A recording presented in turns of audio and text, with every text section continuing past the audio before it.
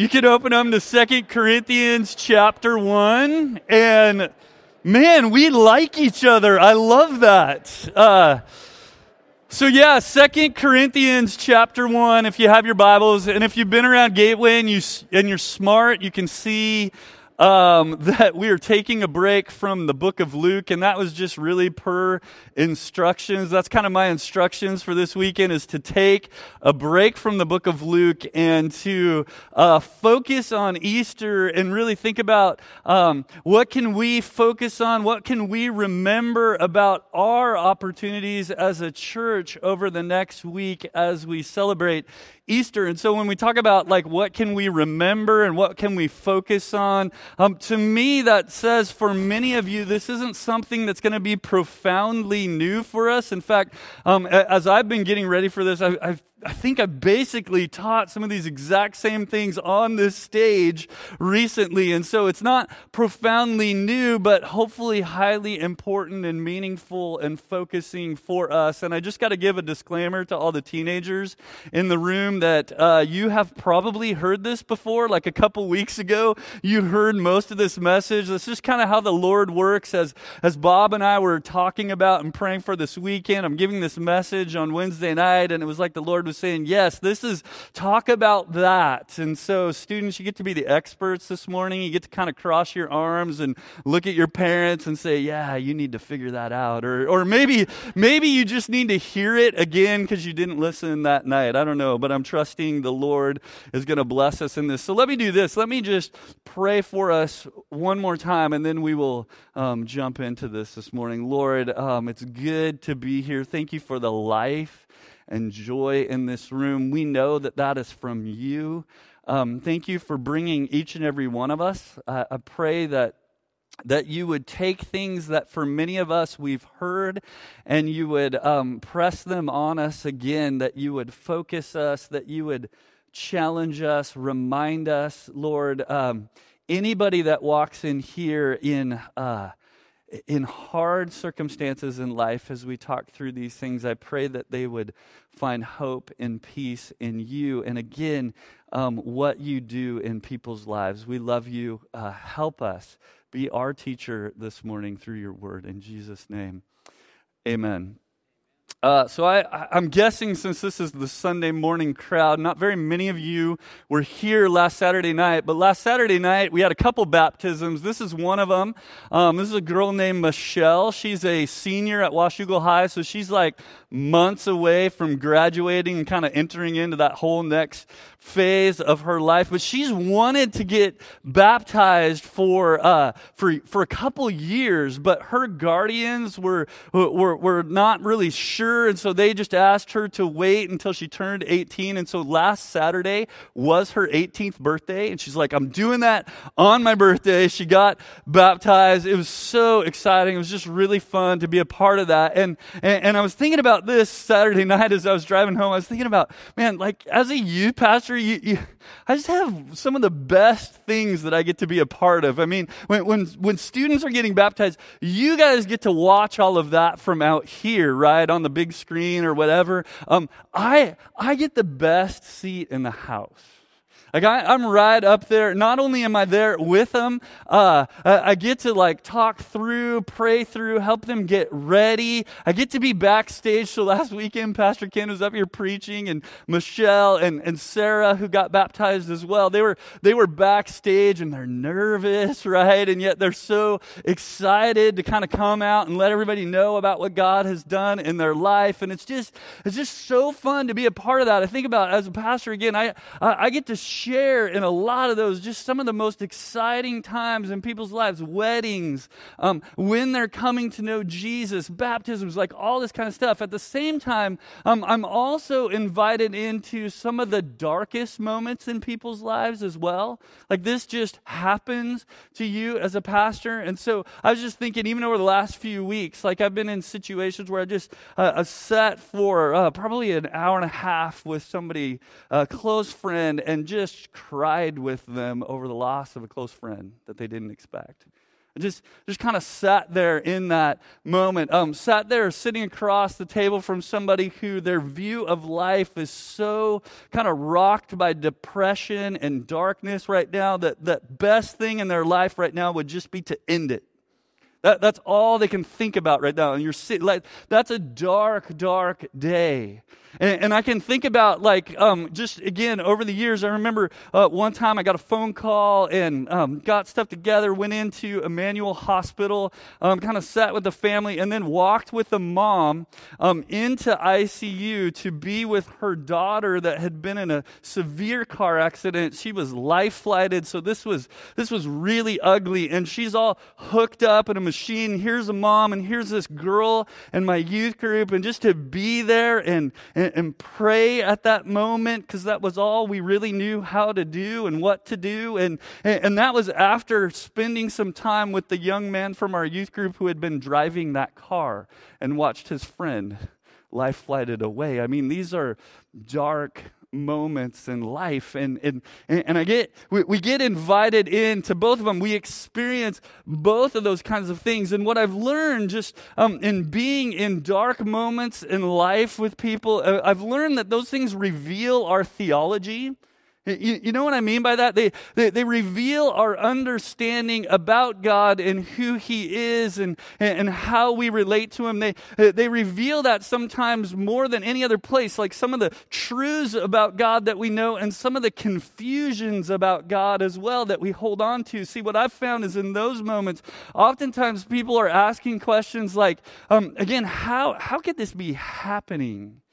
You know, this is confusing to me. We read some of the things that Jesus says that we sang about how He's into life and He's into hope and He's into peace. And we kind of take that and we construct this view of God that as I follow God, then life will somehow be easier for me. It will be more comfortable. I'll start to kind of get everything in life that I want out of life, and it will all kind of work my way. And in dark moments of life, what we find is that if that's our view, it's confusing.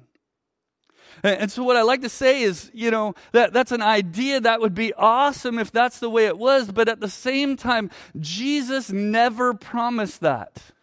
Jesus never said that if you come to me, life will be more comfortable and easier. He never said that, but He did say things like this. He says, I've told you these things so that in me you may have peace. And Jesus, when He says this, He's speaking to His closest friends on the night before that He's going to be arrested and go to the cross. And He knows that's going to be a dark day, right? And He's talking with His friends and He's telling them that He's going to leave them. He's going to be gone. Yeah, you've been with me the last 3 years, and that's been great, but I'm going to leave you. And He even says it's going to be good that I go because I'm going to send the Helper, the Holy Spirit. He's going to come and be a part of your life in a different way. But I want you to have peace. That's what Jesus is saying. That's His desire for us. Like peace, I think about that as the most secure situation you can be in. Like you're not afraid. You're not worried. You're not overwhelmed. You have peace. That's what He wants. I've told you so that you can have peace. But in this world, He says, you will have trouble. And on your notes, I want you to circle that word will, because that's the thing that sticks out to me. I don't know, we read that and we see the word trouble as well, like that's true. But at the same time, He uses the word will, like it's confident. That's not a maybe or a possibly this might happen or whatever. He's looking at His friends and Jesus is saying, you will have trouble. But He goes on to say, take heart, I have overcome the world. To me, that's one place in the Scripture where it's like the gospel in one verse, isn't it? Like you will have trouble in a broken world because of sin, because of the reality of what that has done. There will be hurt, there will be confusion, there will be death, there will be sickness. You will have trouble, but Jesus says you can have peace because I'm greater than all of that. That is the gospel message. That is the good news of what Jesus has done for us. And to follow Jesus is to know that. And not just to know it intellectually, right? Like it doesn't mean to follow Jesus is to know that information. I don't care if you can quote me 50 verses in the Bible where it says that, where you can kind of get that right on a test. To follow Jesus is to experience that. Like to be in the midst of trouble and yet have peace. To be kind of in overwhelming circumstances, but to be able to keep moving on and to be okay, to lose something, but to be able to move forward in life and not to be able to do that because you're awesome and smart and tougher than anything that the world could throw your way, but because of Jesus and Him being greater. To know Jesus is to experience that. And what I love about like this place is there's so many of us that have. I mean, I think about that and I would just say, when have you experienced that? Have you ever? Peace in the moment of trouble. I mean, I was just thinking, I love Gateway in that way because there's so many of you who could tell stories. I mean, we could just stop the message right there and I could just walk around with a microphone today and I could just interview one after another who could say, yeah, I'll tell you about this time in my life. I'll tell you about what God did. It was overwhelming and yet there was peace and He walked me through that. And we can say that and we get to celebrate that this weekend. I mean, that is a big core of the Easter message, right? That on the darkest days, I mean, here's Jesus, our Savior, and He's unfairly put to death. And many people on that day thought they won. They thought it was over. They thought they conquered everything. And yet Jesus, even in death, is greater. He conquers death. And in that kind of opens the door for us to have the relationship with God that we can have. Like this is the Easter message that Jesus is greater than even the darkest things. And so we get to celebrate that. And again, to know Jesus is to walk in that at some point in your life and often many times. But here's where we want to go this morning.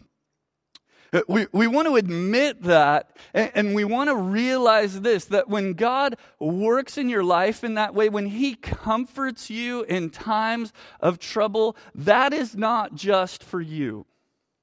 That's not just for you to have and just kind of hold on to and have your comfort kind of in your arms, over in the corner, singing songs to Jesus by yourself, just glad that you got through that circumstance. It's not just for you, but what we find is that God intends more than that. God thinks bigger than just in your life, but His plan is that would overflow and be helpful in the lives of people around you. Or our big idea is this morning, that God's comfort, again, is not just for you, but it's to extend beyond you into the lives of others. And this is what the Apostle Paul, he goes on to write. He starts his letter to the Corinthian church out in 2 Corinthians chapter 1. If you're there, we're going to start in verse 3 because the first few verses are just kind of Paul's greeting to this church. They're great, but then he starts his letter in this place. In verse 3, he says, "Praise be to the God and Father of our Lord Jesus Christ, the Father of compassion and the God of all comfort, who comforts us in all our troubles." And on your notes, I want you to just write, "That's for me."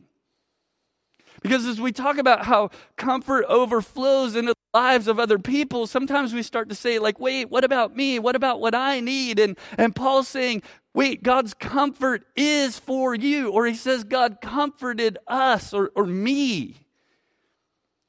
That God is the source of real comfort, right?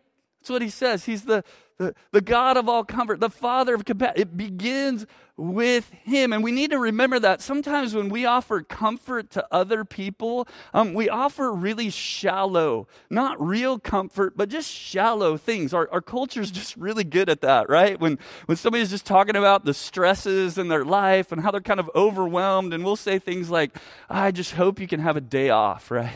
You just need a day off, or you need a massage. Go get a massage, right? That would change everything. Or go for a run, or here's a glass of wine, or whatever. Like we offer these things, and sometimes those things can give us a moment with our Lord where real comfort happens. But if they don't, then they're just shallow. They offer no help, right?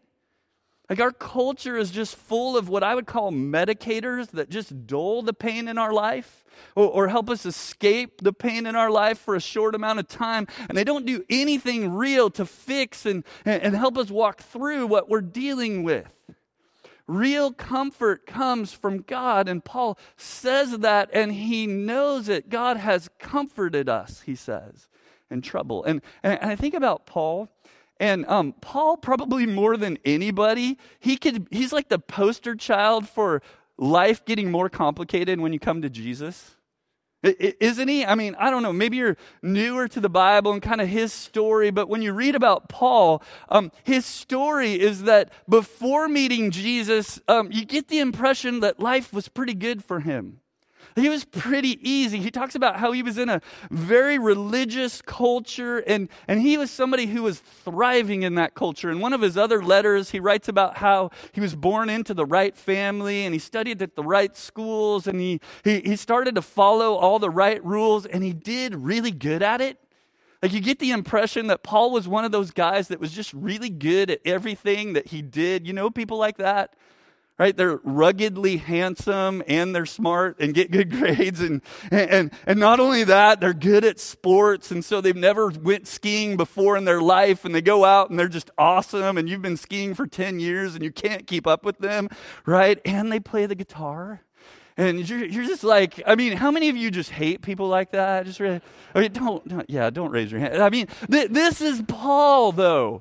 He's just good. He says, as far as following all the rules that were set out, I've been faultless. He nailed it, straight A's. Comfortable life. And at that time, he's out kind of leading the charge. See, with his belief system at that time, people that followed Jesus were following a false idea of God. And so Paul was out there kind of leading the charge against people, pressuring them, putting them into jail, even celebrating the death of their leaders, right? And then he meets Jesus. And everything's kind of turned upside down for him. Everything's transformed.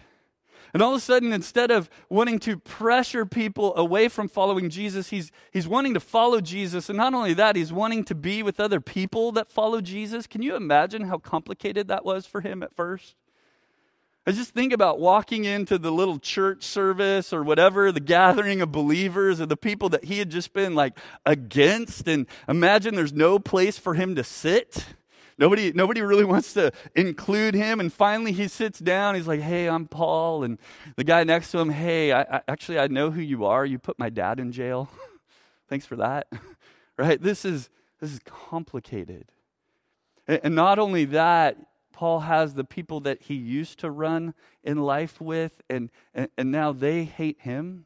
They pressure him. Just about every place he went, as he shared the gospel, there was somebody who radically, emphatically stood up against him. He, later on in this letter of 2 Corinthians, he just has a list of all the things that he experienced in following Jesus. And it's things like being beat up, being stoned almost to death, being put in prison, facing riots, not having enough food, being up too late, all of these things. It was harder. He was living, you will have trouble. And yet he can write to his friends in Corinth and say, but God comforted us in those troubles. It was for Paul and his friends. He knew that, right? We know that, but notice where he goes on in verse 4. He says, here's the God of all comfort who comforts us in our troubles so that we can comfort those in any trouble with the comfort we ourselves receive from God. That's kind of wordy, but it's beautiful, isn't it? Paul says, I've been comforted, and I realize that out of that comfort, I can share that with others, and they're going to experience the same comfort that I experience from God. And he goes on to say this. He says, for just as we share abundantly in the sufferings of Christ, there's trouble, so also in our comfort abounds through Christ. That's the gospel again. And if we are distressed, it's for your comfort and salvation. And if we're comforted, it's for you. It's for your comfort, which produces in you a patient endurance of the same suffering we suffer. You're going to go through some of the same things we have, but you'll experience what we've experienced. And our hope for you is firm because we know that just as you share in our sufferings, so also you share in our comforts. Paul is just confident of that. That you're going to be able to get a taste of what we've tasted. Yes, life has been complicated and hard, but there's comfort, and we're going to share that with you, and you're going to experience what we have. We're going to kind of extend it beyond just our lives and what we love, and you're going to be able to live in that too. It's a beautiful picture. Like one of the simplest pictures that I can think about where this happens in life is what happens when we give scholarships to students here for camps. And we do this often. Like a student will be newer to our group and they want to come to camp, but they don't have the money. And so often that's kind of embarrassing for them. I don't want to take a scholarship. And so usually what I'll say, with amongst many other things, is I'll say, hey, here's the thing. Someday you will have money. I mean, right now you don't, and it's hard, but someday you will. And when you have money, just share it with somebody else. Do for them what somebody else has done for you. Because here's the thing. The money that people gave, almost every single person that gives money for scholarships for camp, this is what they tell me to the side. They say, hey, Matthias, I just want to let you know, I'm so glad to give this to you, to students, because when I was in high school, somebody did this for me. And it changed my life. So significant. Like I'm where I'm at today because of what somebody did for me. And so I'm glad. I was comforted then. And I'm glad to share that comfort now and extend it on to other people so they'll experience what I have. That's exactly what Paul is saying. And really our ministry, our life, it just comes out of this simple principle. Like when I think about what I do every day, that's what I do, period. Okay? People ask me, Matthias, how do you come up with the things that you're going to teach students? You're teaching students all the time. How do you come up with that kind of stuff? How do you come up with what you're going to share on the weekends? I say, like I literally, it's not that profound. I read the Bible. I listen to people, and God speaks to me. He challenges my life, and I just share with other people what I've learned. That's it. Like it was meaningful for me, and the hope is it'll be meaningful and helpful for other people. That's what I do. I tell people, like, that's why I love working with students. Like, no offense, adults, but you guys are a little bit harder sometimes for me. Why I like working with students is because that time in my life, middle school, especially high school and college, so awkward, right? Do you remember that? So trying to figure out what you're going to do for the rest of your life, trying to survive the culture, social culture of all that kind of dating. You remember that? Man, awkward. How we walk through this. Like I remember that. And in that time, God did things. Like he grew my faith in huge ways. I mean, he's still doing it now, but huge ways when I was young. And so, like for me, I walk in with students, I meet them, and I just want them to, again, experience the comforts and the realities and the things that I experienced when I was that age. It drives me to do what I do today. And what I find is, again, even some of the hardest things, like they have purpose in my life for what God is doing through me. Have you realized that? Like, some people say that God never wastes a pain, and I don't know. I don't really like those catchy phrases, but I just what I see is every time I walk through significant things, like God has a plan where it spills out into the lives of other people. Like I can think about the year my dad passed away. It was about 11 years ago, and it was kind of a really challenging time, and it was really kind of sudden too. And my dad passed away, and God like ministered to me in so many different ways through some of you guys, and just in my own heart, and I walked through that. But what's interesting to me is when I look back, that year there was 3 students in our youth group that lost their dads. Okay. No other year have I had like that. But that year, 3 students. And I remember one of them in particular. She was kind of newer to our youth group in the fall. She came just a couple times, and I found out her dad was dealing with cancer. And because of that, there was kind of a connection there, right? I felt like I could identify with her in some ways. And I remember right after Christmas break, and I went up to the high school, and I was excited just to see her because I'd been praying for her. We hadn't seen her for a long time, and I was just wondering how her dad was. And so I went up there for lunch, and I met her kind of right by the office. I remember it to this day. And I saw her, and I was like, Sarah, how's your dad, right? And she told me that her dad had passed away over Christmas break. And, I say a few words, look her in the eye, tell her I care about her, tell her I can kind of understand. I remember going to my truck and just crying, and in some ways just thanking the Lord that I could look her in the eye and say, I understand, right? That's Sarah who's singing this weekend, by the way. Significant. God comforts us, and out of that, he extends that to be a blessing to other people. That's all we do. That's all God is asking us to do and sharing the gospel. In fact, Jesus just said it. We read this a lot, but this is kind of some of Jesus's last words, so they're important, right? And so Jesus, he's looking at his friends, again, his followers, and he says, you'll receive power when the Holy Spirit comes on you, and this is what you'll do. You'll be my witnesses, he says, in Jerusalem and Judea and Samaria and to the ends of the earth. And you can circle that word witnesses because that's key. Jesus is just calling you to be a witness. What does a witness do? Do they understand everything that happened and all the details? No, they just speak about what they saw and heard and experienced. That's it. That's all we're being asked to do, is to be able to speak out of what God has done in our lives. And to me, that is such good news to me. I mean, to me, what that says is that if I've experienced anything in following Jesus, then I have something to share, right? Anything. Like if you just met Jesus last week, and you're trying to figure it out, you don't know hardly anything about the Bible, you have something to share. A lot of times we're so held back again because we feel like we don't have all the answers. And you should learn your scriptures. You should grow in your knowledge. But if you, again, have experienced God doing anything in your life, you have something that's helpful.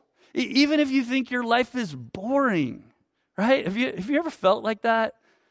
I remember being a middle schooler, and I read this book called The Cross and the Switchblade. I don't know if you've ever heard this book. It's like a book about this guy named Nicky Cruz, and he was like a notorious gang member in New York City. He came out of a really broken world, broken lifestyle, really angry, kind of intense guy. He was famous for walking into gang fights and just beating people with a baseball bat, right? Just a mean, kind of angry guy, and he meets this scrawny little preacher who shares about Jesus with him and just transforms his life. And so Nicky Cruz today, living for Jesus, writing books, like speaking. And I remember reading that, and some people read that book and they're like, God's so powerful. When I read that book, I thought to myself, man, my life is boring. I did. I mean, I cried when I went to the principal's office in 3rd grade, right? I remember thinking like maybe I need to do some horrible things so that I have a story to share. And we think that because we're not aware enough of what God is doing in our lives. Like Nikki's story is significant, especially from people from really broken worlds like his, and he can speak of the power of God. But I can just as much speak of the power of God to save somebody who grew up going to church. And insecurities got him, fears, failures, shame. Like, I can speak out of that because in those things, God, again, was real. If you've experienced anything, you have something to share. And so I want to ask us this morning, again, what has God done in your life? And maybe not just like the first time in your life back when you were 8, but now. Like, what is he doing? Sometimes we're running so fast. We're doing so many things. We're not even aware of how God is, again, producing the gospel in us. Comfort, hope, peace in the time of trouble. How is he doing that? What has he done? Could we again think about that? And then who needs to hear it? I don't know about you, but I don't often ask God enough about that, I think. Sometimes I just assume, or sometimes I'm just waiting, and I don't think I pray enough to the Lord about the people in my life, saying, Lord, who needs to hear about this? Or maybe this, Lord, bring somebody into my life that needs that I can begin to know them, and I can hear what they're saying, and I can be able to say, oh yeah, I remember I thought that way, but here's what God does. And the last question I'd ask us this morning, I think at first it might feel different, but it's important. Like, how has God used Gateway in your life? Because here's the thing. This week we get to celebrate Easter, and in some ways that's for us, and it could be all about us. We could celebrate Easter. We could walk in Thursday night. We could walk in next weekend, worshiping God, and we should be glad because of God's significant work in our lives. Like we could do that, but again, we could just kind of keep that all for us. We love it. We're happy. Thank you, Jesus. Again, and we go home and have our Easter brunch. Have a great day. And we're kind of done. But again, God would say what he's done in your life, his hope again is to extend that on to other people. And here's what I find is for many of us in this room, the comfort that we're living in life, God produced a lot of that through this place, didn't he? Through the preaching of the word, or probably even more than that, like through some of the people in this room or in this church that you know. Like I was just thinking, think about this. Think about when you first came to Gateway. Where were you at? What were you looking for? What was that like? Like you decided to stay here. People only stay at a church because it's meaningful. Right? We don't do that out of obligation and duty. We have too many other things to do in our lives, right? It's me. God met you here. When I think about when I first came to Gateway, for me, it was actually between my sophomore and junior year of college. And while I was away at school, my parents moved up to Camas, of all places. And I didn't have any money, so I had to live with them for the summer. And so here I was. And what a lot of people don't know is that was actually just a really difficult time in my life. I was just coming off a relationship that I had been in for about 2.5 years with a young woman that had ended. And it was somebody that in the midst of that, I was pretty convinced I was going to marry her. And part of that is because we had went so far, like physically and some other things that it destroyed the relationship. Like it wasn't, the last year of it was just ugly and unhealthy, and it ended in a really bad way. And so honestly, for one of the first times in my life, I was carrying shame and like this guilt, and I was alone. I didn't know anybody except my parents. And there was three things that happened that summer that I was at Gateway. The first one is there was a guy named Chris, and I know my dad set this up for me, but Chris Fisher, he invited me to play basketball. He literally drove to my parents' house, picked me up, and I went and I played basketball, and I could do that. I actually was pretty good at it, and so I was like, oh, this is something I could do. And I played basketball with Chris and some of his friends, and then there was two other people. There was a guy named Jeremy, which is going to be here Thursday night, and a girl named Jeanette. And they didn't know anything about me. And we decided to just kind of have a little grow group. I don't even remember how that happened, but we just decided to kind of start getting together. And they were willing. They were good friends. They had friends. They had things to do. They were like, sure, we'll hang out with you. Come with us. And I remember, too, the preaching of the Word. And again, we were going through that summer the books of the Old Testament, like one book each week. And again, Chris Fisher, he was a youth pastor, and he gave a message out of the book of Haggai, which is this tiny little book in the Bible that nobody reads, right? And it's this amazing story. There's a phrase in that book that says, "Why are you living in your nice paneled houses while God's house remains a ruin?" Like, why are you so focused on your own life when God has things for you to do? And that phrase just rang in my life for a year. Like, that was right what I needed. Just walking into school again, driving how I thought about my life. And it was just God met me again in this place. And He's done that with you. Like, maybe through the teaching. My guess is for many of you, like somebody included you in a grow group, and now you have people who follow Jesus too, who actually think about you more than just when they see you on the weekend. People have cared for your kids, and you love it that people minister about Jesus to your kids. Like, God has comforted you, met you here in this place. And what Paul would say is, that's great. That's for you. You have that comfort. But out of that, could you share that comfort with others? Or could you do for others what God has done for you? That's our opportunity next weekend. So not just kind of hold on to that ourselves, but again, to do it, to seek to include other people in our lives, in our groups, to pray for the teaching of the Word, to, if you play music, be involved. If that's meaningful for you and you can, like, be involved with that. To love kids like other people have loved your kids, whatever. Like, you have an opportunity, again, to do for others what God, through other people, has done for you. Man, if we could do that next week, if we could do that every week around here, what a helpful place for many people. Let's not keep it just to ourselves. Let me pray for us. God,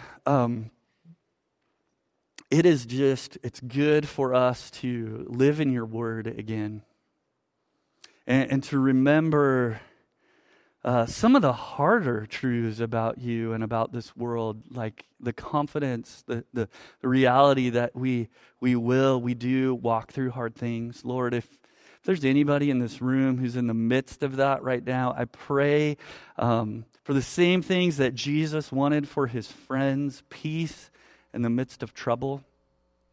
I pray that very soon they would know that from you.